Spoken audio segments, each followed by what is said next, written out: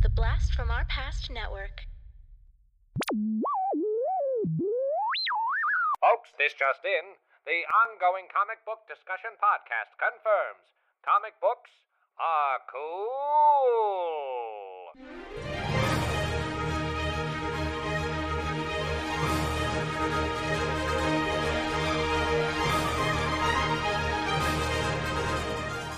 Speaking of vocal cords, did you see that they had this intact mummy that they scanned him and were able to print a 3D printing of his esophagus, and thus from that get their the exact of how their vocal cords would be, and from that actually you hear what that person would have sounded like back then. They know how to replicate their voice. It's man, that's just insane. Does he have a podcast now? Right. The Dead Mummy Podcast. Hello, this is Pharaoh King Man. I don't know. Pharaoh King Man. Yep. That's the ancient Egypt. Was it Egypt? I think so, right? What are you saying, Tess? Okay. That's all right. We're a little frazzled. We lost about 5 minutes of conversation due to some technical difficulties, but we'll try to replicate it a little bit. Tess, real quick, what is this podcast people are listening to? This is Ongoing Comic Book Discussion Podcast. I'm Tess. And I'm Corey. And this week we are reviewing Harley Quinn Hot in the City Volume 1 trade paperback. Yeah. And this was actually my suggestion because I saw Miss Harley's comic book at the library, and I got that comic book and I loved it, and I was just explaining to Corey in the lost recorded air from 5 minutes ago. The lost episode. The lost episode. We have 2 lost episodes now. Dang it. Yeah. Internet. Anyway, so I was explaining to Corey how issue 0 of this book, and we're doing volume 1, so it's 0 through 8 on this one. Issue 0 really threw me off because it's a series of pages where Harley is talking to the comic book writers, and they're talking to her through a bubble. We don't see them. We just I was going to say we hear them. We don't hear them either. We read them. We know what they're saying. And each page is a different way that a different artist portrays Harley, and it's pretty cool because then she comments on it. She's like, "Ooh, I kind of like this one. Ooh, this one's funky," and she looks drastically different each one, and they're really cool. But as a first-time comic book reader, and this is my first graphic novel, I had a lot of questions. I was like, "Wait, is this the story? Is it issue by issue? What's going on?" Yeah, and as a longtime comic book reader, I was not expecting that. So I even in the first couple pages, because it starts normal, and then it's like a dream sequence is what this whole a fourth wall breaking thing is. And every page, like you said, is a different artist, a different interpretation, a different rendering, essentially. And even I was like, what's going on here? And then when I realized it, I was like, oh, this is pretty clever, but it is a bit jarring. And I could totally see if this was someone's very first experience, they'd be like, well, this is odd, because it was. But once you start peeling away the layers, it was really cool because, they had people from Jim Lee to Sam Keith to Walt Simonson doing page like classic guys and new guys and gals, and it was just, it ran the gamut of high profile DC artists all doing one full page, and the jokes I thought were kind of fun, because she would comment on the style, and I think it was Adam Hughes. His page, most of the page is just those rough blue sketches. It's basically he's filling the page in while we're talking to it, while she's going through it. But then at the end, there's a full rendering of typical Adam Hughes, beautiful. But it's great because she even makes a comment saying, "Oh, I love this guy's art, but can he handle a monthly schedule?" And then the writers were like, no, not really." And it's true. Adam Hughes just can't. Some artists we've talked about before, some artists' style, it is not conducive to a monthly book. Right. So, but it was fun. What was your favorite artist that you saw in all that? I went through it 12 times because I was like, "Corey, you got to pick your favorite." And he's like, "My favorite is da-da-da." And I was like, "Okay, I'm going to pick my favorite." And I even right before we were recording, I'm like, "Hang on, I got to pick my favorite. I can't pick my favorite. I love all of them." But if I had to pick if I had to, like if, Harley Quinn had a chainsaw to my neck, I would say the one, it's like, I think his name is Balthazar, and she's with the Teen Titans, and there's like super cartoony, they're like eating cartoony cereal, and she's like, hey guys, and I think she still has her like sledgehammer or whatever that is with her, but her eyes are like kind of blue, and I think it's just really fun. I love how creative you can get with Harley. Like, she has a voice, and it's pretty like just destructive, girl, psycho. But she's funny. She's funny, and all the murder, even though murder is bad in this comic, I was like, okay, this is kind of funny because it's like stupid silly at some points. Yeah, it's we'll get into it for sure, but I was a little bit shocked at how violent this comic actually is, and like the level of gore that's in it. Now, it's not like gory gore, but it's more than I was ever expecting. But I don't want to leave this issue 0 just yet. Yeah, I do want because there's so much, like, we could honestly probably do a whole podcast just about this issue 0 and like each of these artists and whatnot, and it's pretty cool, I would imagine, because you really get like to see a bunch of different artists right out of the gate. You, Tess, as a new person that's kind of reading comics, it's a great way to see all these different artists. I love that Bruce Timm did a page, and he is the one that essentially created Harley Quinn. Because, really? As you know, I think we talked about it before, but she was created for the animated series, the Batman. Yes. Yeah. She didn't have a comic first, right? Right. Yeah. So she was crazy. originally made just for that by Bruce Timm. Bruce Timm created the art style of the Batman animated series, which it's such a unique art style. Yeah. I mean, that's him. That's his art style. That's Bruce Timm's. Dang. Yeah.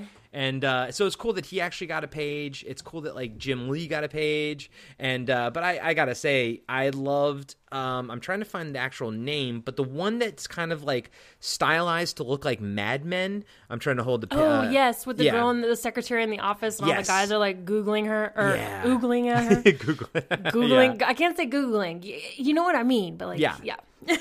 And the art style is so cool, and I wish, because they don't really put their name like right in the page. It's kind of like in the dialogue. So I'm quickly scanning to see if I can see it, but I don't see it there. The other page that I really liked was the Sam Keith one, but I'm just a huge Sam Keith fan to begin with. I've always liked his artwork.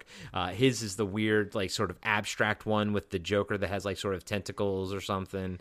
And, that one's weird and creepy. It kind of looks like Tim Burton-esque a little bit. Yeah, that's good point. Sam Keith, I would say, if I hazard a guess, I would say that Tim Burton is probably a fan of Sam Keith and vice versa.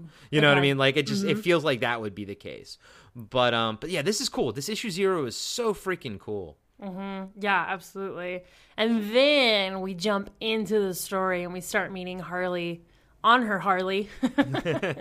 Well, and I gotta say, the person that actually does the art for this whole thing, like the actual artist they sort of like land on, is awesome. It's Chad Hardin. What I think Chad Hardin's artwork is fantastic. I'm actually not particularly I haven't been exposed to his artwork before this, I don't believe. So it's fun for me to actually experience a new artist like this, and I really like his artwork.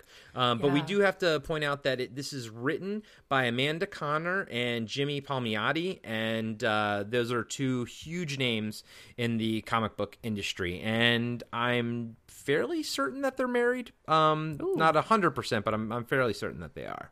Oh, okay. Oh, cute. Cute. Can you imagine, like, just having a life with somebody that also did comics? Would that be crazy? Like, would they compete? Like, well, I've done Batman, and they're like, well, I've done Iron Man, so I don't know. I don't know. I guess whatever keeps them happy and blissfully married, right? Stay married. Yay. But yeah, we just jump right into Harley here, and she's on her motorcycle with all of her stuff on the back of her motorcycle. No idea how that motorcycle is actually going forward. It's stacked so high. Yeah. And she's got like this robotic half-burned beaver is kind of like her spirit guide. He doesn't really talk or move, but to her, he has thoughts. Like, it's literally just a stuffed beaver, and he's very much a part of the story, and it's really adorable. And he kind of gets like more and more beat up during the course of the trade, but yeah, it's really cool. And I kind of like it because the setup is that somebody left like in their will or something. They left this like block, like this building that's on the corner of an intersection, like on Coney Island. It's like a 4-story building, and they basically left it to her. We don't know though. We haven't never found out in this who actually left it to her, right? It's still, that's kind of a secret, I believe. I think they say it, but it's like really quick, and they don't make it like an important point. Okay, they just maybe are I must have glossed over it then. I'd have to look. No, that's okay. And to this story, it doesn't do anything. Like there's nothing that'll come from it, so it doesn't matter. Like maybe it'll happen later, but in this trade paperback, she only deals with like the lawyer of the person that left her behind this piece of property, essentially. It was some evil guy, but I do have to, before we go to the awesome apartment like complex, which was a pretty cool thing. I was like, oh my god, I would love that if I just magically had a whole like apartment complex with people who gave me rent, and I had a whole entire flat to myself overlooking Coney Island. That would be great. But I fell in love with Harley because there's this dog crossing the street with his owner being dragged while his owner's on the phone talking about it. And this dog just looks really sad. And there's these 2 panels where it cuts from the dog being sad and Harley being sad and the dog being sad and Harley being sad. And then Harley just takes it upon herself to like really injure, possibly murdered the dog owner, and then takes the dog, and the dog's like, yeah, I got a new family. And I was like, yes, I would totally do that. Like if I were Harley. I just love that she's an animal lover, and she stands up for them. And we do find out, and I won't jump to that now, but we do find out she is quite an animal lover, and that makes me love her all the more. Yep. Yeah, no, she's a huge animal lover, and honestly, some of the plot points of this entire trade paperback are based on the fact of her, saving animals and then what to do with their droppings after she saved them.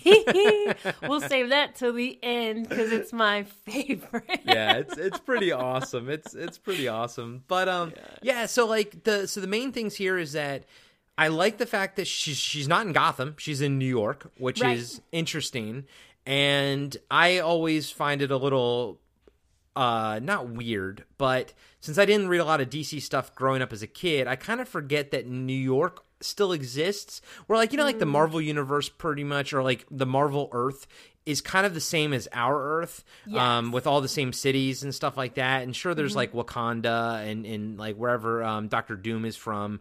But it always seems like continentally and city-wise, they're the same. Whereas in the DC universe, you have Gotham, which always felt like a combination between the worst parts of New York and Baltimore. And then Metropolis always seemed like the best parts of maybe New York and DC or something, and that's Metropolis. But it's always weird to me that like New York still exists and Metropolis still exists, and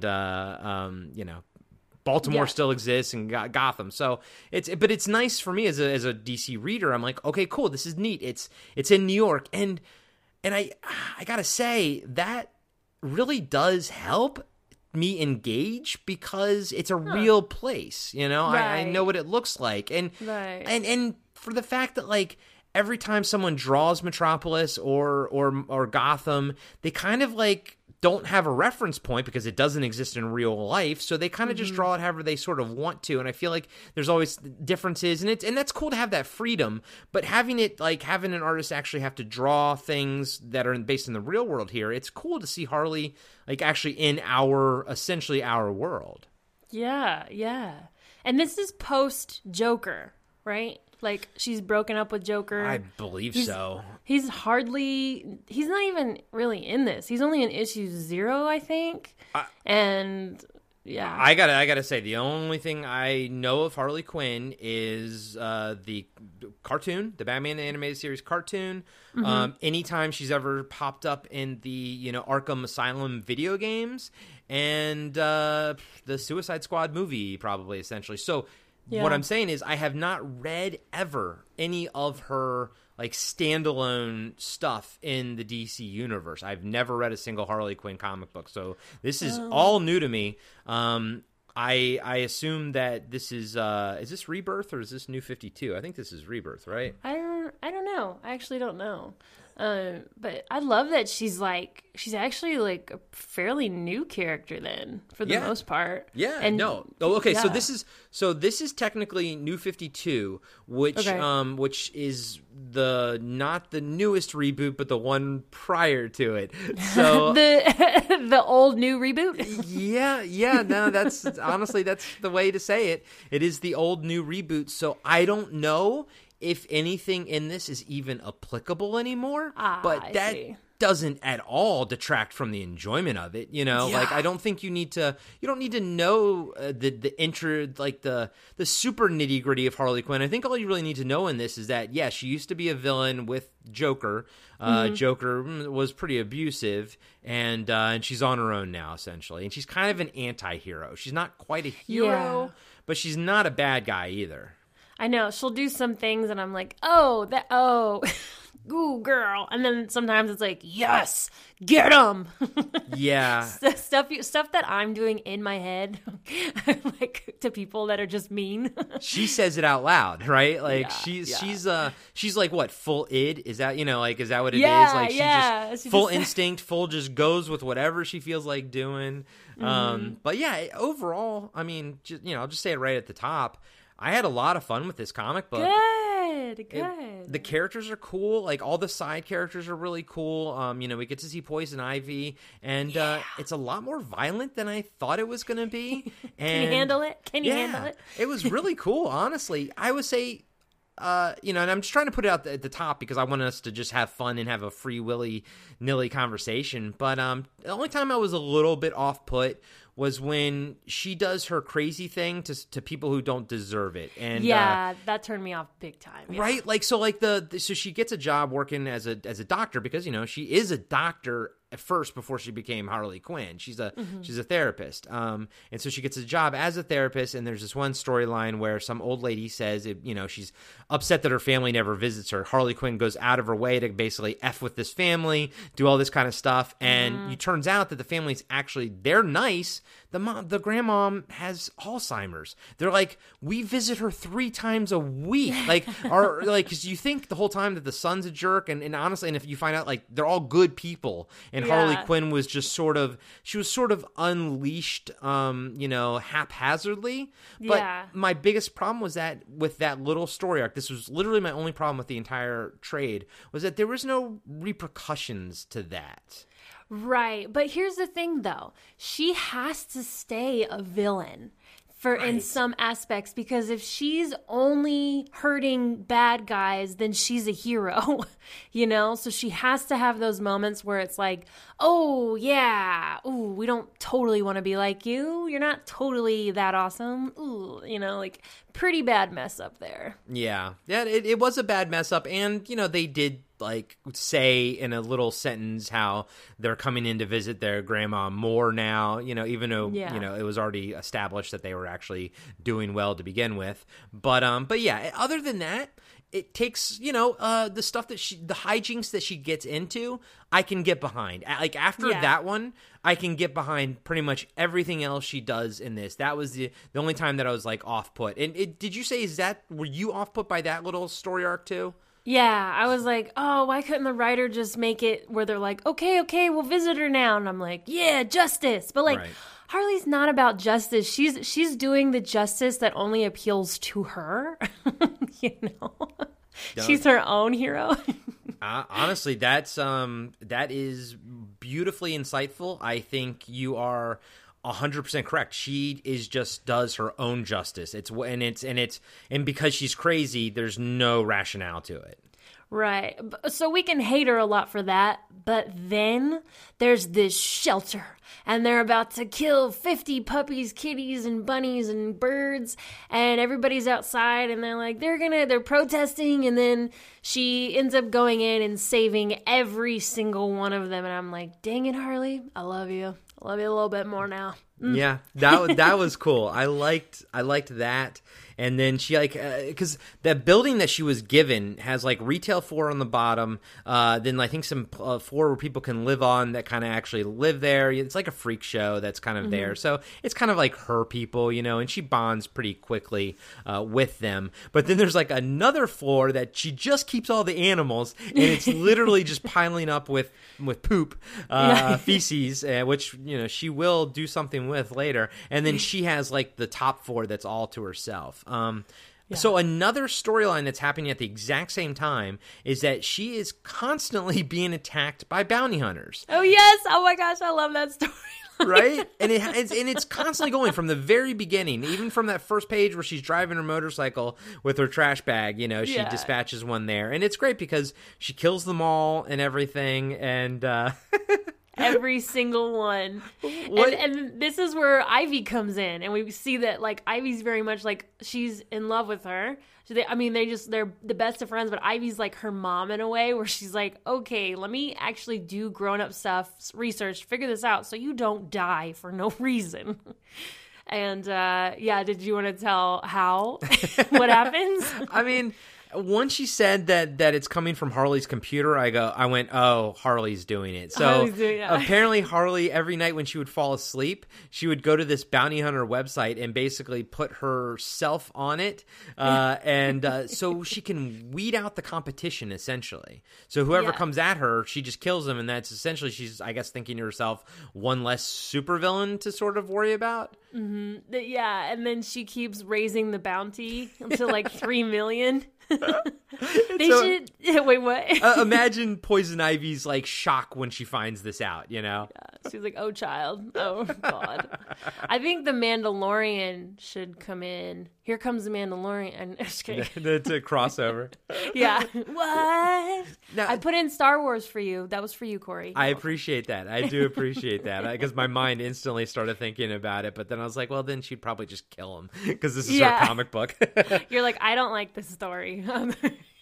Did you have any previous experience with Harley and Poison Ivy together before this? I mean, you knew who they were individually, but did you have any experience with them together before this? Not together before this. No, this was really my first real introduction to Harley. I just kind of knew who she was and what she was about. I think I saw Suicide Squad before this, and that's when I was really introduced to her. But Harley and Ivy, no. I can't wait for that movie. Harley and Ivy. Seriously? That's going to be bomb. I want to play Ivy. Do you think we'll see an Ivy cameo in Birds of Prey? You know what? They have not alluded to it. I would think that they would have put it on the cover, of the whole, make a bigger deal out of it, because they have Huntress and I can't remember the others, but they don't have Ivy. I really think they would have made a big deal, because Ivy's a big deal. She's a big deal. Whoever the next Ivy is, they better be freaking good and get ready for their own movie. They have to make another Poison Ivy movie, even though Uma Thurman, she is the OG. Uma Thurman was the best thing to come out of that movie. Her as Poison Ivy was absolutely fantastic. I love Uma Thurman's Poison Ivy. Yeah, for sure. She was, yep.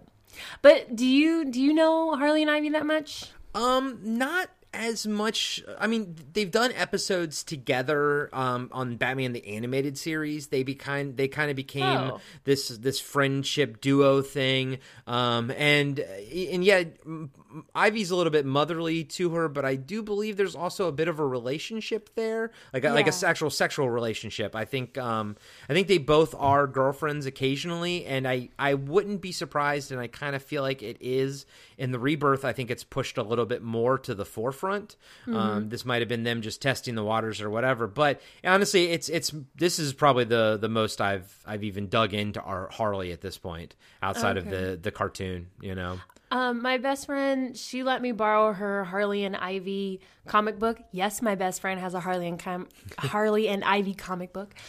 She let me borrow it, and it was just like really like it was like fun, playful art. I think it's literally called Harley and Ivy, and it's great. And that one where they really kind of dove into what their relationship is like, and it's still like that motherly child role, but they are like. I think they do kiss in that one, but it's like cute kiss, like I love you, mwah, that kind of thing. But yeah, this one they really allude to it because, I mean, I don't want to be crude, but Harley makes a joke that would reference that, and I'm trying to keep this not explicit. Yeah, as PG as possible. Sorry, I'm like dancing around. Just remember she had a pet beaver before. Okay, now so there are a lot of beaver jokes in this. I was it's so funny because I'm usually pretty good at picking up on those things. It took me about half of the comic to be like, oh, I see what you're doing there. Slide and let it, yeah.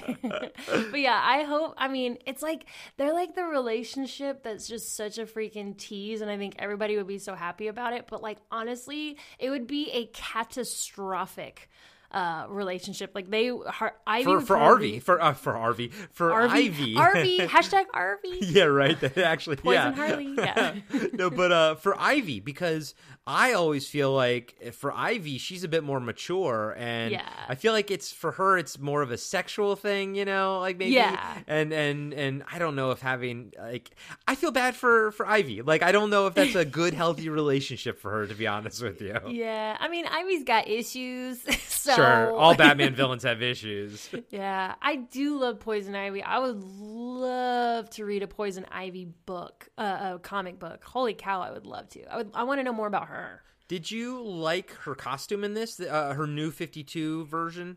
Yeah, I even was like, can I get a Poison Ivy tattoo? Like, not that whole, it's like, she's basically tattooed from head to toe in like green vines, and it's very well done, very seductive looking, curves are in the right places, but I'm like, I wonder, how can I subtly get a tattoo like that?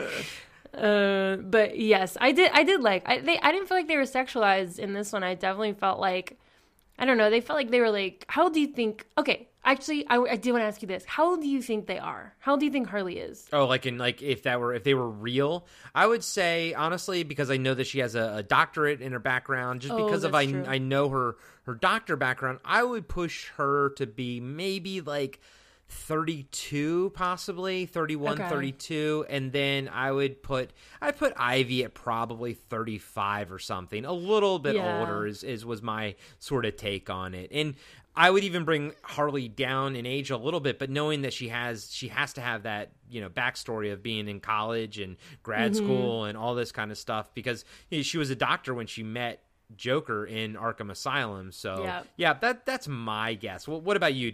Where did you feel like they stood? Well, I was gonna say like 23 or 4 for Harley, and then Ivy I feel is like 10 years older. But now that you say, immaturity wise, yes, but like now that you say that, they're probably definitely closer in age, because she did go to school. You're right. But you're not wrong though. Like Harley feels like a character that's like 23, 24 years old.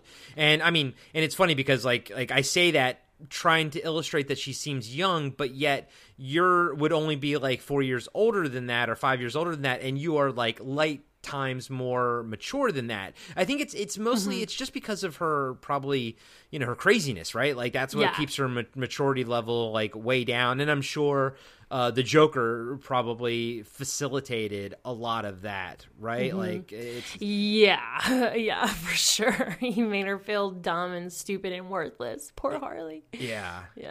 And there is actually a comic book with an older Harley. Did you know that? There's a whole comic book series about that. Yeah. So that's kind of like a thing that either Marvel or DC likes to do. They've done it before with like Wolverine and Punisher, and essentially they just make them old and then see what happens in like 100 years or 50 years or whatever it is. But yes, the Harley Quinn one, I think they go a Mad Max route with it essentially. She's like Tank Girl. She reminds me of Tank Girl, Yeah, like Tank Girl and Furiosa type of thing. I would be down to read that anytime you want to. awesome. I may just go on a Harley kick. I don't know. Hey, I got no problems with it. Honestly, like I said, I'm sort of new to Harley. I mean, not really, but I'm new in the fact that I'm reading a comic of hers. Versus having her as a secondary character or as a foil to somebody or as an antagonist. I've never seen Harley as a protagonist before. I mean, she was when she was a doctor, but now she's certainly not. Now she's crazy. Yeah. So one of the points that I want to get into, because we're 30 minutes into it and we haven't even brought it up, but she does roller derby in this. Yes. And I do have to say, I was a little bit disappointed at how small of a role that part was. I thought this whole story was going to be about roller derby, and and that's not the comic's fault. I think that was just my own personal fault, and I was super excited to talk to you about it because I listened to the This Is Rad podcast where you talk to those guys, and you talked about your roller derby past and all this kind of stuff, and I thought there'd be a lot for us to talk about here, but it's really a small aspect of this story. But she gets paid. Well, yeah, what? Excuse me. Even I knew that wasn't right. I'll be a doctor and then I'll play roller derby and those will be my two sources of income. It'll be great. I'll be able to afford rent. Said no ever. Right. And so Tess, on a scale, let's just start off. On a scale of 1 to 10, and obviously it can't be a 10 because you said they already got that wrong about getting paid. How accurate was this portrayal of roller derby? Okay, so that is a really great question, and I'll tell you what. So they did say that they play Renegade Roller Derby. I saw that, and you probably saw that and didn't think anything of it, but Renegade Roller Derby is an actual thing. So I play roller derby, which is Women's Flat Track Derby Association, WFTA, and it's skater-owned, and we have rules and regulations, and we're trying to make it a sport where it's on ESPN. I think it's on ESPN3 by now, trying to get to the Olympics. They're taking it very seriously, set of rules, codes, blah, blah, blah. Renegade Roller Derby is the exact opposite of that. It's an old style of roller derby that is completely for show. So she plays Renegade Roller Derby very much the style of just you can pummel people. If you play Renegade Roller Derby, you're insane. It's you can actually hurt people. It's a little crazy and people do it and it's not very good. I've tried to watch it and I can't watch it because honestly I feel so here I go. Honestly, I feel like the real roller derby skater stars are the ones who play the real sport itself and go for it being an actual sport. The people that don't really, and I'm just being super honest, it's just what it is. The people that don't really fit that category, will never really, really make it. They go into Renegade Roller Derby because they want to be part of the show. And it's really hard to watch because it's terrible roller derby. But here in this comic book, it's excellent roller derby. They had rules. They kind of had rules, but they certainly had they even encouraged Harley to beat other girls up to smithereens until the point where she starts smashing a girl with her sledgehammer. Then they stopped her, but they still liked her. But yeah, it wasn't 100% accurate. It was definitely for the show part. But I did really respect that they said, "Oh, let's go play Renegade Roller Derby." I was "Thank you. Okay, you can go as you'd like. You may proceed because this is not derby." Because I was definitely not shocked, but I was I've seen roller derby, so I was "Oh, I know it's not that violent," but you're saying that it's actually accurate because it can be that violent with Renegade Roller Derby with Renegade Roller Derby. Yep. Say that 5 times fast. But so it was kind of accurate in that regard. And then I did notice, she kind of did that panel or two of explaining the rules about the jammer and all this kind of stuff, which I knew I picked up on because I listened to that episode of This Is Rad. So guys, go check that out.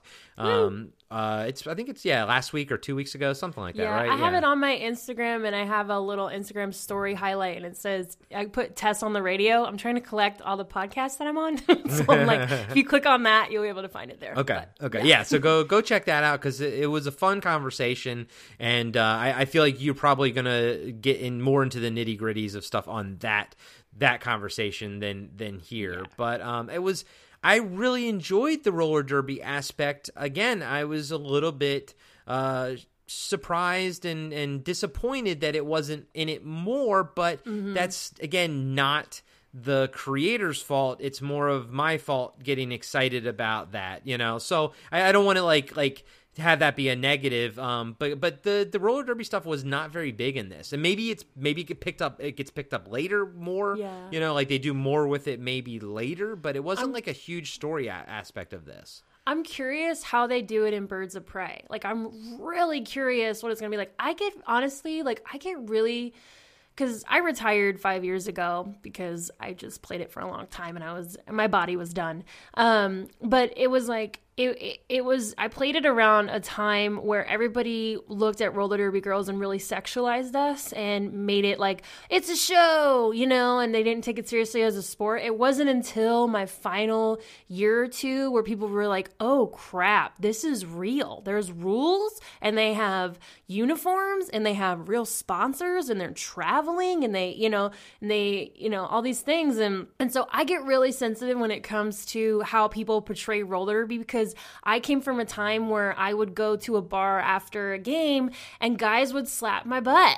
But they would just, and I'm like, excuse me. They're like, good game. And I'm like, no, that's not okay. And so I just want to make sure that I just hope that it's represented appropriately and it's not over dramatized to the point where it's like, oh, we're going to go backwards now. You know what I mean? Like, I hope they do it justice in Birds of Prey. Like, that's so important to me. Is there roller derby in Birds of Prey? I haven't. Yes. Okay. And the stunt double, I actually skated with her. Oh, cool. Oh, yeah. Nice. Yeah. I'm excited. I'm excited to see Birds of Prey. I think we'll talk offline of when we're gonna review that or when it comes out and everything. But I'm excited for it. But yeah, this stuff, like the roller derby stuff, was a fun little. It wasn't even like the B storyline. It was like a C storyline in this, and it was fun. And yeah, my only real complaint is I wish we saw more of that. But on the flip side of that, I did not expect to enjoy Cyborg as much as I did. I hoped you would bring him up. I love Cyborg. I love the grandpa and granddaughter aspect of them. Yeah. It's such and I'd never heard of him. I don't know if they made him up for this. I kind of feel like he probably existed before this and they just had fun with him.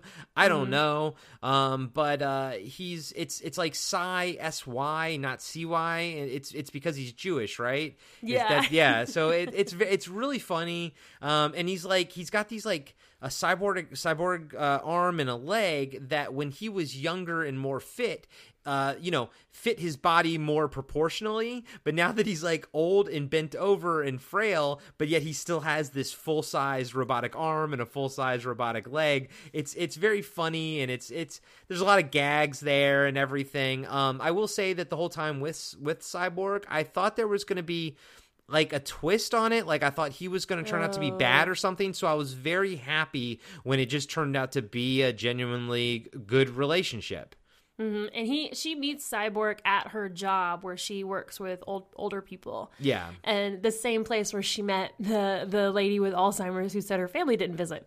But that's where she met Cyborg. Yeah, and the Cyborg thing sort of happened after that. So like I was expecting, that morbid twist that previous little story arc had with the lady with Alzheimer's and the family. I thought there was going to be a dark twist to it like there was there. But that was like the only little story in the whole comic that had that little dark twist. Everything else was pretty straightforward. Yeah, it was like a twist when you find out that she was the one posting her own bounty. But I'm not gonna lie. Like if you haven't seen the quote unquote bad guy by issue like 4, it's.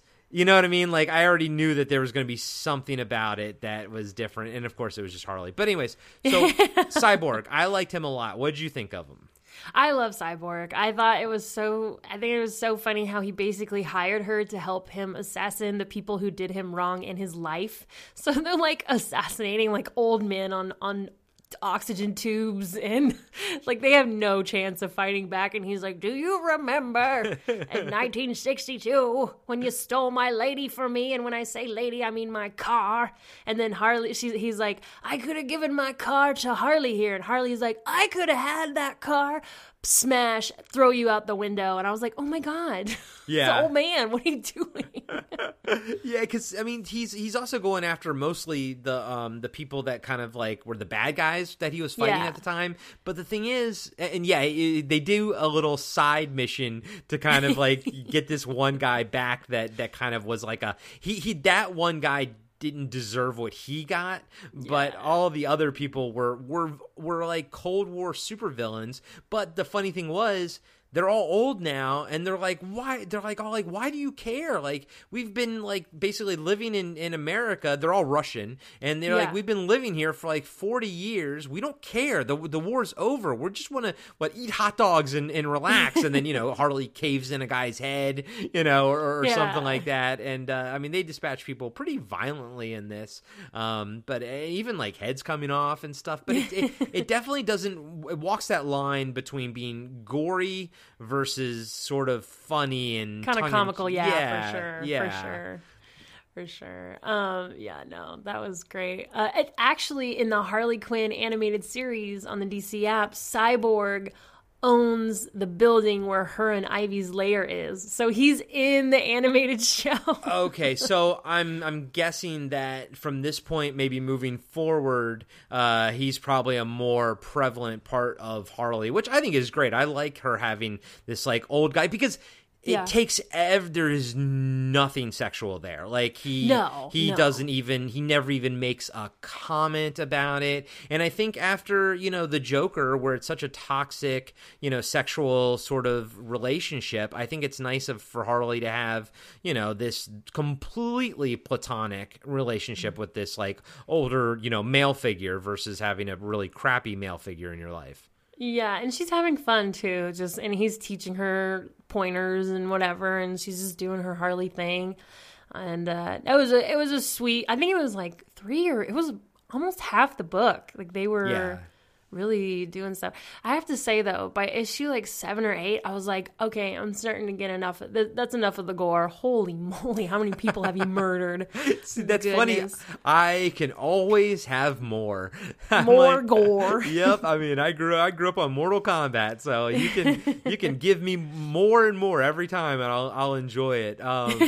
So there is a subplot that is going on during the course of this entire book, and that this this person that she befriended in the building, he sort of becomes her right-hand man. And it's also nice too because he doesn't really have any sexual desires for her either. So I feel like they're doing a lot of this on purpose to kind of give her a sexual break from being like just completely hit on by gross guys, but there is this subplot of this guy he's like a circus sideshow type of guy, but he does say that he used to be an engineer, so he knows how to build stuff. And she has him on this project, and it's like the last issue or two you find out what the project is and what he actually builds on the roof of the building. Tess, can you tell us what it is he builds during the entire course of the comic series, the trade?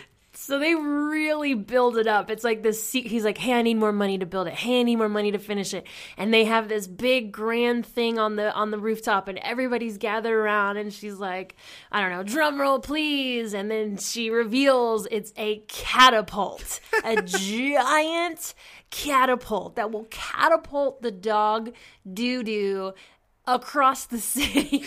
I mean, so keep in mind, they have she has 50 dogs or something that's in that. And they're all kind of staying in that one floor. And we didn't mention it, but like I think Ivy kind of made grass and stuff grow on that floor in order to make it, more hospitable for the animals. But now she literally has not little individual bags, but trash bags, like hefty trash bags worth. And we're talking like 30 hefty trash bags full of just dog feces. Yes. And what does problem solved. what does she do with the catapult, Tess, and the dog feces? she catapults it into the city. She's like, well, it's off my building. So, and the first one hits the Brooklyn Bridge. I mean, like a giant. I mean, brown poop, like a bag of brown poop exploding on the Brooklyn Bridge. Yeah, and then the next one's on a roller coaster at Coney Island. These poor innocent tourists. Yep. She's like, am I going to single-handedly ruin the tourist industry? Yeah, maybe keeping that up. You're on a roll, girl. Yeah. But I just love how she's like again, it's justice in her eyes. It's off my property, so it's somebody else's problem. Exactly. And I think she even dispatches one of her would-be bounty hunters, that way and of course, like he flies through the air and then he hits like the propeller of a biplane, and I laughed. I was like, it's awesome. Why not? Sure. At this point, sure. Who cares? Grand finale. Yeah, and she did like sort of stop the whole bounty hunter thing. Like she went and confronted them and stuff, and it was fun. It was fun from T to B, top to bottom. I had a good time with it.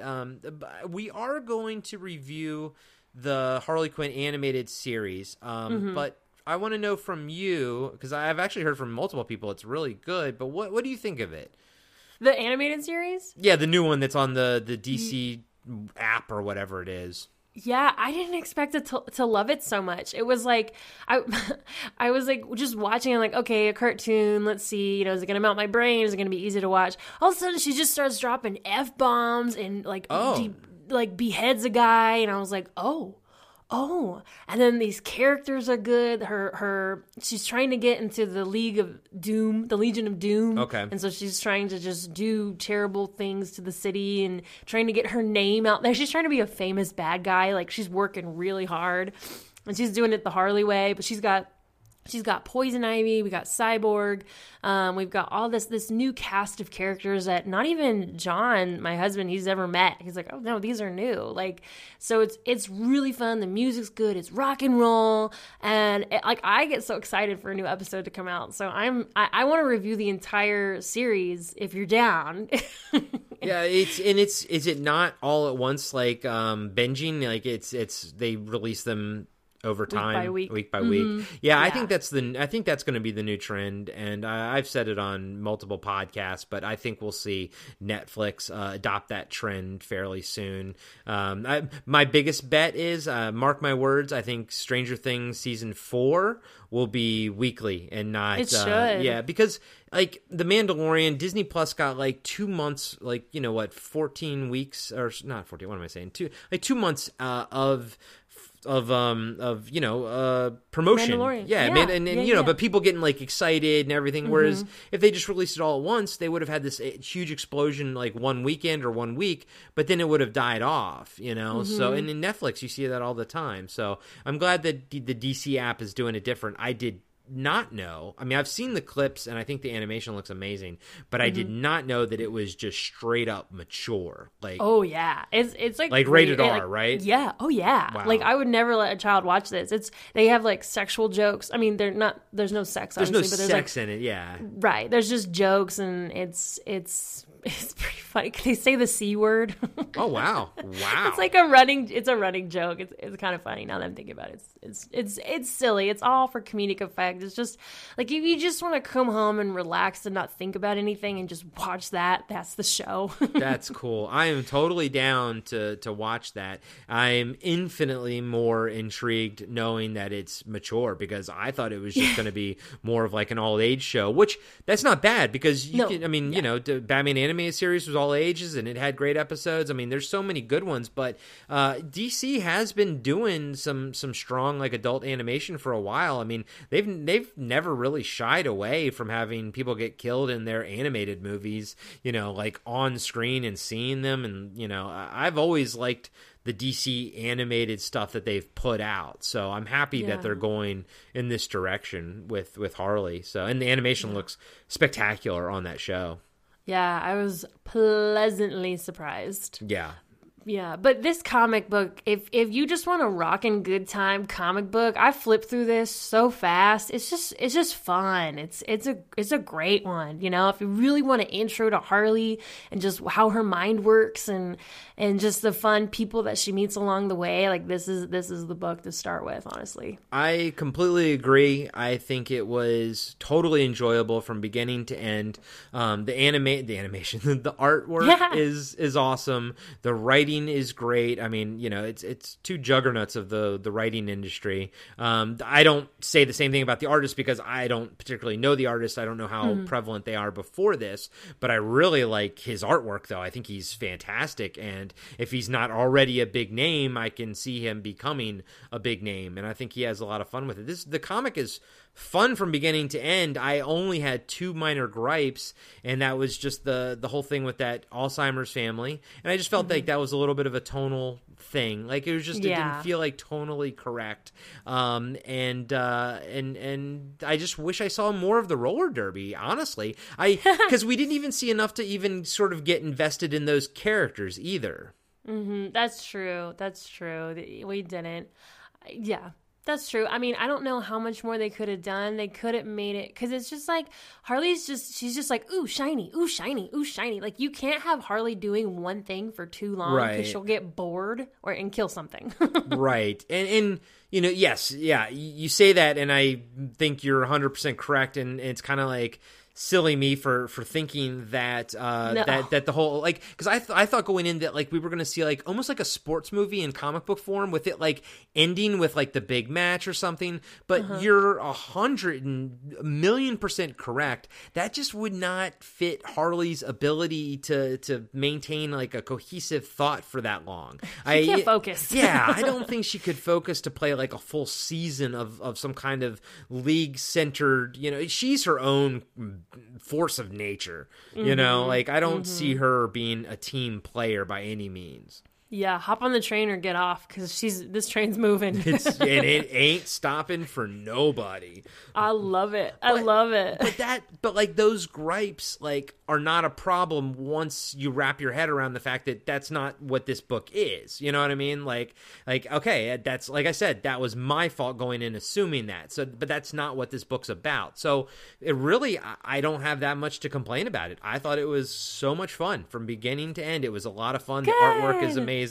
And did you look through like the covers in the back, all the different artwork in the back? Yeah, I want to post a couple of those. Those are actually like, I loved every single piece of artwork in here. It was like just truly like, it was, the whole thing was an art piece. Like it was great. It was fun. I loved it. Mm-hmm. I did too. I really did too. I don't even know what else to say. There's so much. There's so much in it, and there's a million things we could talk about. But yeah, if you guys haven't read it, just go grab it. This one's a fun one, and it doesn't matter if it was rebooted and the rebirth is different. Okay, whatever. It's still a fun Harley story, and the artwork is still fantastic. That'll never change. It'll always have awesome artwork, and hey, it's a visual medium. That's pretty much 90% of the battle right there. Yeah, and I got this one at the library, so check it out, the library, and we read it on Hoopla, the app that we keep talking about that we're not sponsored by, but we highly suggest. It's free comics, and it's funny because people are like, I don't want to get into comics because I don't want to buy a comic. I'm like, nah, dude, it's a book. Like you can get it for free. Like you can rent it from a library. Yeah. Like there are ways, Yeah, no. If you ever want to try comics out and like you're totally new to the comic book like industry, yeah, you can go to your library. Library will have some comics. At the very least, they'll probably have like Watchmen or something. Like like some of the bigger things, but now libraries have all these little apps and these that you can read them on your tablet, and like you said, all you needed was your LA County, library card or whatever to sign up for it. So I don't know if Hoopla, because I know when you boot up Hoopla, it says Burbank County Library. So I don't. Oh, that's for me because it's under my account. Oh, okay. Thanks for giving away the city that I live in, Corey. Sorry. Because I thought it was maybe put out by them, but okay, it's like if you signed up under Montgomery County Public Libraries, it would be Montgomery. It would say it. Okay, gotcha. Yeah. Now you know where Corey lives. That's where I grew up. I kept it a secret from me. not. No, I'm in Eugene, Oregon. Eugene, Oregon. So no, I'm pretty easy to pick out here. I'm the only roller girl. I probably skate around like once a week, and people still give me looks like, "Why are you on roller skates?" That's so 90s. Yeah, well, guess what? The 90s are cool now, so who cares? That's right. Oh, I know. yeah. There's some fashion that I'm like, can we not bring that back, please? Like, it needs to stay in the 90s. I know. Because, I mean, like, the 80s came back hard, like, in the last 2 years, and they're still, like, doing their 80s thing. Everyone's still enjoying the 80s, but you know that the 90s are coming back soon, and let me tell you, grunge was not a good look for anybody. Excuse me, grunge is my favorite look. I still dress like that.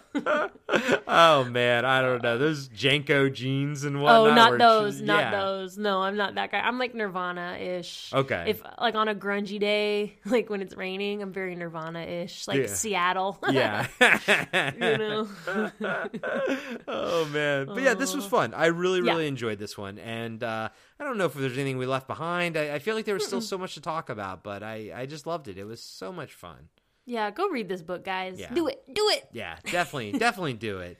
But we are. Let's see. So this was still an origin issue because this is still January. So this is technically an origin story. So we're Is this our last week in January? Do we still have another one? Yeah. Shoot, is it? No, we have one more. Okay, all right. Because I have one more payday in January. That's all I know. Yeah, right. You're like, That's how anyone sort of tells their time. So yeah, but I can't remember what we're doing next week. I know. So yay! We made an Excel spreadsheet now with all of our. We have some really fun guests coming up on this show. People from other podcasts. We have them pick out a comic book. We're booked basically all the way through February and March with guests and ones that, and guess who's going to be a guest on the show on Corey's birthday because he's not going to record? John, my husband. I can't wait. As we refer internally as John Babe, because we all refer to each other as babes. It's like our fun little pet name for ourselves between the four of us. And but because we have Adam's brother John Spees from the Blast from Our Past podcast, we now have to just refer to John as John Babe. Babe. Yeah. Good times. And I'm excited to listen to that episode, but I am also super excited to just take a week off. I probably won't release any Cartwright or anything that week, and just, that's all I want for my birthday. I just want to not have to edit. That's all I want to do. Don't even put your headphones on, buddy. Oh, gosh, that's all I want. I think I have to wake up at 4 a.m. to tomorrow. I may just finish editing an episode that I was working on. So it's it's good times. Yeah. Tess, we were kind of waiting to announce it, I think, in February, but every other podcast in our network has sort of already announced it, so we might as well announce it now. But we are officially a part of the Blast from Our Past network. Yoo-hoo! That's right. We are the first comic book podcast within the network, and I'm the first girl within the network. Yeah! It's definitely a breath of fresh air, I should say. Yes, because I'm wearing deodorant. No, and you're the only one. It's fun. You guys obviously probably know, my other podcast, Podcast After Dark and whatnot, they were a part of it. It was an easy transition to bring us in and whatnot, but we wanted to make sure that we were a good fit. Just because I have other podcasts on that network, it wasn't a given. We wanted to make sure that Tess and I felt comfortable taking this podcast over there, and I think it'll be fun. I think it'll be a good fit. And if you guys ever want to check out the other podcasts on the network, you can just get every link, every show link and everything. Just go to bfopnetwork.com. You'll see OCD right there, the very first one on there. And you can go check out Blast from Our Past, Friday 5, Cartwright, Podcast After Dark, and each of them have their own pages. And then you can, if you use Podbean or Stitcher, you can just go directly to that link. So at this point, if you ever need to grab any links or whatever, just go to the bfopnetwork.com and you'll find everything. But our email, our website is still up and all that kind of stuff. It's just now there's like a big collection of it. So yeah. Awesome. Yeah. So Tess, where can we find you online besides the BFOP network? You can find little old me on Instagram at Tessanos. That's TESSLLANOS. Well, you'll find pictures of me skating and my bunny. So if you're down for that, that's all there. She's not wrong. It is mostly her skating and the bunny. Yep, and the bunny. All right, Corey, where can we find you, pal? I'm always on Instagram at Corey Nation, and I plugged all those other podcasts. So just go to the BFOPnetwork.com and look to see whatever tickles your fancy, and then go check that out. We should note that we us and Friday 5 are the only non-cussing podcasts, I should say. Well, like the other ones have adult words and whatnot. I assume most of our listeners are probably adults. But if there's any kids out there, you probably don't need to listen to Podcasting After Dark. Yeah, don't. Yeah, be 18 or older to listen to Podcasting After Dark. I can get a little raunchy on that one. We'll see you guys next week with another origin story. Are we? I know, right? I think we're doing something else. I don't know, but we'll be here. We'll figure it out. Thank you guys so much for tuning in to another episode of Ongoing Comic Book Discussion Podcast. I'm Tess. And I'm Corey. Woohoo! And we'll see you guys next time. This has been another episode of Ongoing Comic Book Discussion with Tess and Corey. Follow us at OCD Podcast on Instagram and Ongoing Comic Book Discussion Podcast on Facebook. You can also review us on iTunes, follow us on Spotify, and support us on Patreon. Tune in next week for another episode of Ongoing Comic Book Discussion with Tess and Corey.